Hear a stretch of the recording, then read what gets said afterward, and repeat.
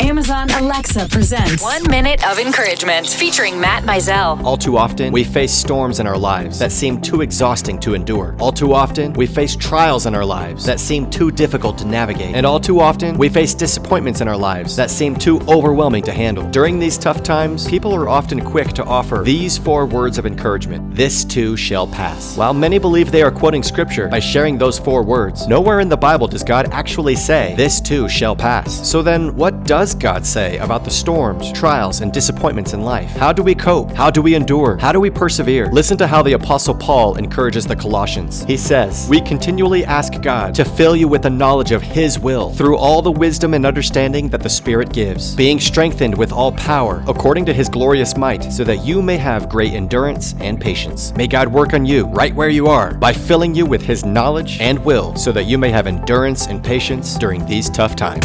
Learn more at mattmizell.com.